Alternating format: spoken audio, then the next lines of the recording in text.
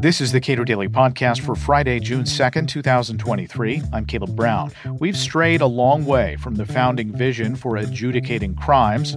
Government has, over the past 2 centuries, absolutely rigged the process. At the Cato Institute's Benefactor Summit held last month, Cato's Clark Neely details precisely how the deck came to be so stacked against average Americans, and he offers some hope for a way back. As a baby public interest lawyer working at the Institute for Justice, the first real public interest case I ever had was actually in Las Vegas, challenging a Las Vegas limousine monopoly. And I ended up having to go to Vegas about once every month. And it's a fascinating place, full of people who've made some horrible choices with their lives. But one of the things that's really fascinating about Las Vegas is it has a bunch of microeconomies. A lot of things are going on in Vegas that aren't necessarily going on in other places, or they're more overt in Vegas. And one of the most fascinating economies to me is the casino economy. And it's one of the reasons it's fascinating is because they figured out a way to get people to voluntarily sit down at a table and play a game that will, to a mathematical certainty, cause them to lose money.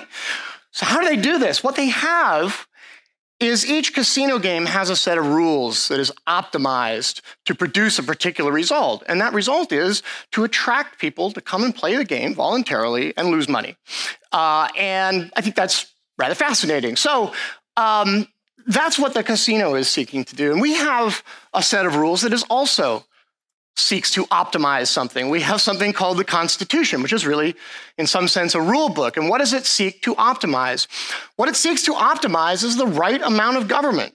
You have too little government, that's anarchy. Don't want that. You have too much government, that's tyranny. And you don't want that. But just like casinos in Las Vegas could game the rules. What would be one way to do that? I like to play blackjack. Excuse me. What would be one way to do that? Well, just pull the aces out of the deck, right? That would be one way. We would call that cheating. There's another way that they actually do use at casinos in Vegas. They give you something for free while you're playing. Does anybody know what that is? It's called alcohol. It impairs your judgment and makes you think you can do things that you really can't, like beat the house consistently. And that is arguably a form of gaming the system. So the thrust of my talk today is to convey that we have this wonderful rule book that is really, I think, the greatest secular document ever written. But it cuts against something that all governments throughout history have wanted to do, which is to maximize their power, right? And you could think about, I guess we're doing movies, so we could do Jurassic Park, with the raptors. The raptors are constantly pushing, right, up against the fence. And that's government, just constantly pushing and trying to expand its power. And of course, one of the problems is that a constitution is not self-executing, right? You see a government official exercising more power than the Constitution allows. You can't just kind of go up and go, the power of James Madison compels you. Get out. So how do we enforce the Constitution? Well, we have an adjudicative process. Could be in court. There are other adjudicative processes, but it's a way for a citizen who believes that the government is exercising more power than the Constitution permits to push back.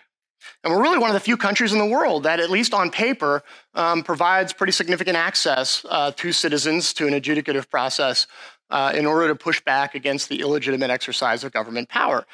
I have been a part of that process for most of my professional career, coming up on 25 years now. I'm here to tell you something a little bit depressing, but don't worry, it's going to be fun at the end. The government has absolutely rigged that process.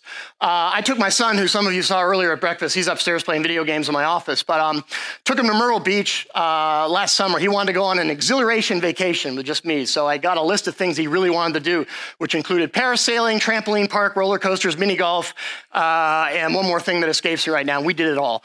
And at the amusement park, he saw that one of the games, the carnival games, one of the prizes you could win was a stuffed pug. And my goodness, that's his favorite dog in the world. So we had to sit at this game until he won a pug. And man, I paid for that pug, let me tell you.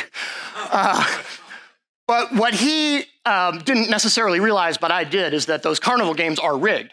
They are made to look fair, but of course they're designed in such a way so that you are going to lose. And guess what? That's American adjudication. When you get into an adjudicative process against the government, you are likely to lose, not because you're wrong, not because the Constitution actually permits the government to do what it wants to do, or it's trying to do. It's because the government has been so successful in rigging the adjudicative process. So I'm going to tell you more about that right now. What is probably the most common forum in which a citizen squares off against the government when the government seeks to exercise power? Well, it's probably the criminal justice system. There were about 12 million arrests last year, 80% of them for misdemeanors. I leave it to you to think about whether that really seems like a good allocation of resources, but put a pin in that. And so that is one forum in which citizens are going to square off against the government. Does the Constitution speak to that forum? Yeah, a lot, actually. If you look at the Bill of Rights, more than half of the Bill of Rights consists of a detailed explanation of how to properly resolve criminal charges. And I'm just going to quickly role play with my friend Jeff Singer here how it actually looks. Right. So look at the Bill of Rights. You get a right to counsel. You get a right to a jury in a public jury trial.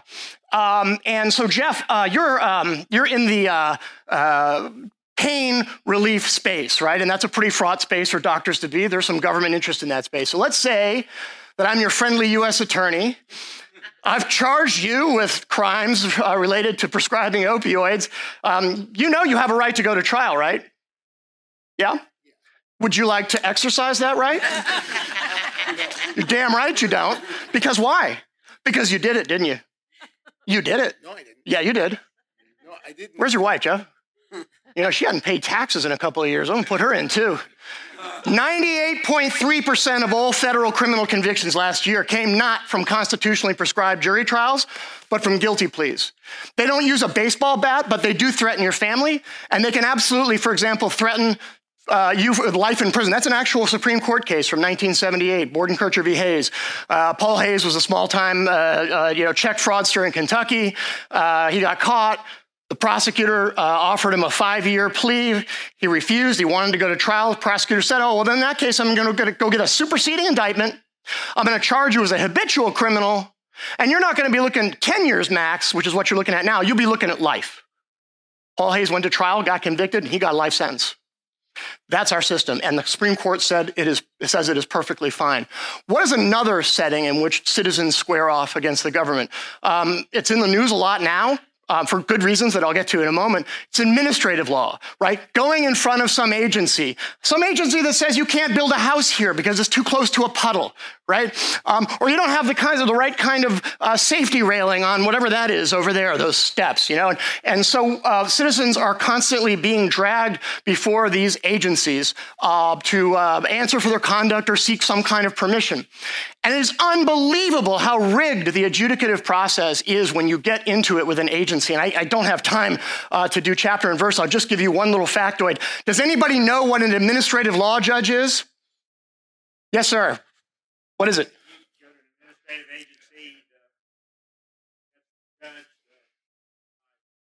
Yeah. So if you get prosecuted by an administrative agency, let's say the SEC, that says you're into some financial shenanigans or whatever, the prosecutor, the person going after you, will be employed by who? The SEC. The administrative law judge who decides whether you are guilty of whatever it is that the SEC prosecutor has charged you with. Who's he employed by, or she? The SEC. Does that sound like a process you want to be part of? No. Fortunately, you do have a right of appeal. Do you know who you get to appeal to if you lose in front of the administrative law judge? His boss. Yeah, I'm not kidding. You get to appeal to the commissioners of the SEC. It's ridiculous. So that's another rigged process. And then I spent most of my career as a constitutional litigator in a third rigged process that I, again, don't have time to do full justice to, but it's constitutional adjudication. So if you want to do something and the government says you can't do that thing, on paper, yeah, you have the legal right to go into court and challenge that. But the basic way that the government has rigged that process is that it has persuaded the Supreme Court to embrace an absolutely insane conception of the Constitution, which at risk of oversimplifying is this. It's the idea that we have two distinct categories of rights. You have what the Supreme Court calls your fundamental rights. Those are your important rights. And then you have what the Supreme Court calls your non-fundamental rights. And these are your unimportant rights. Jeff, what are some of your unimportant rights? Can you think? Well, according to the Supreme Court, owning property is one of your unimportant rights. Being treated fairly as a taxpayer is an unimportant right. And your ability to earn a living and put food on your family's table by working in the occupation of your choice is one of your unimportant rights. And what is the distinction besides the terminology? Your important rights, which are just basically a little small handful, I could read them all pretty much in 5 seconds, free speech, free religion, a couple of others, those rights get meaningful judicial protection. The government needs to have a good reason for interfering in your ability to speak or worship. But that's, again, just a really tiny little subset of your rights. Most of your rights, according to the Supreme Court, fall into the unimportant category, the ones that are not entitled to any meaningful judicial review, and you get a farce called rational basis. I'm the Captain Ahab of the rational basis test. Find me later if you want to talk about it. You don't. But it's a fraud and a charade. It's not real adjudication. It's like that carnival game. I got to credit my wife, Nikki, by the way, who was working for Cato when we met. She came up with that comparison. And most constitutional litigation is a rigged carnival game in the sense that it's designed to look fair, but it's rigged so that the house wins. All right, pretty discouraging, no? Well, fortunately, you're at Cato, not somewhere else. So the rest of the talk is going to be what we're doing about it. And we can fight back. We don't have to take this, and we're not. We're not taking this. One of the things that's going on right now, as I mentioned a moment ago, that's very exciting, is that the Supreme Court has, for whatever reason, decided to get involved in pushing back against the administrative state. And we are in the thick of that. And we're very happy to be there. I kind of think of Cato when it comes to all kinds of legal efforts, but especially administrative law. I'm going to mangle 2 metaphors here, but I think of Cato as basically the snowplow on the pickup truck of the Overton window. We are filing briefs and writing articles and giving presentations to show judges and others what a principled application of law would look like in this area. Now, we know you're not going to do that, Supreme Court. It's too far to do really principled law, but you could do half principled. We would prefer all the way over here, principled, but if you just want to do half, that's fine, but we can show you the path. So we're pushing that Overton window and giving the court space, hopefully to go the full distance, maybe one day, but we know they're not super comfortable with that right now. But when the window is so big, they can just go halfway and feel like they've accomplished something. Well, good, halfway in this case, halfway in another case, halfway in another. What's that, Eric? Zeno's paradox, right? There we go. Sorry, I should have practiced that with you. We'll get that right next time. And so we're making enormous progress really fast on administrative law.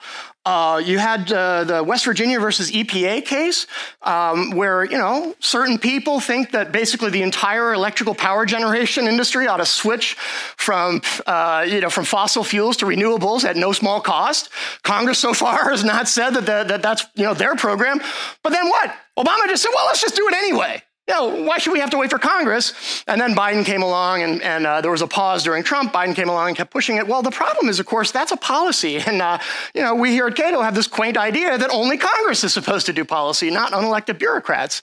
And so we filed a brief in that case arguing that the Supreme Court should embrace this new kind of legal paradigm called the major questions doctrine, the thrust of which is really quite simple, which is if you are going to implement some massive policy like forcing the entire electrical generation industry to switch to renewables, you ought to have clear authorization from Congress, and you don't.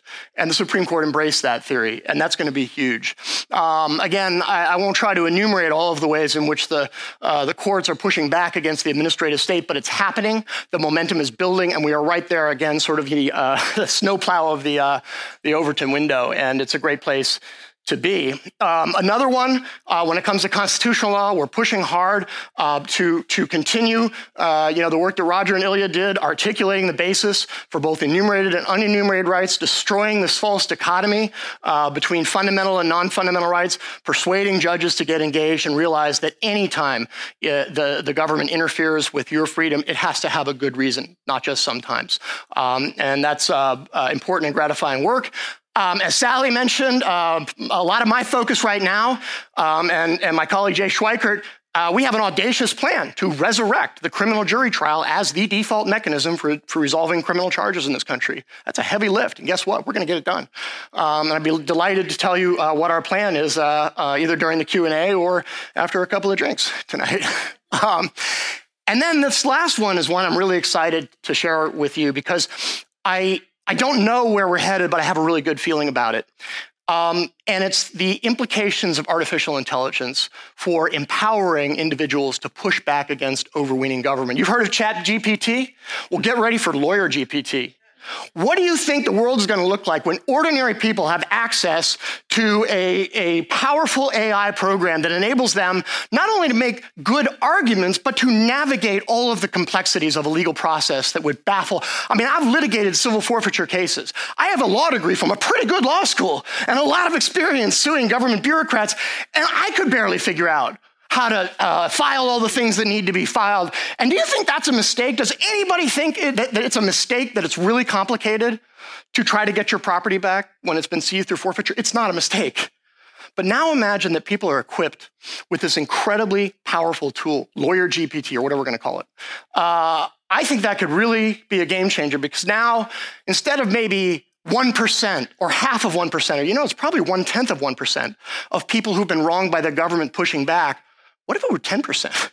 What if it's 50%? Now you got Leviathan playing whack-a-mole, and that's a pretty fun image, right? That's going to slow them down, and that's going to make them stop and think real hard before they decide to cavalierly violate people's liberty. Now, here's a question. If this comes online, which I think it probably will, is the government going to try to discourage it, frustrate it, prevent it? You're damn right it is. And who's going to be there with a constitution and a plan to make sure they fail? We are, with your help.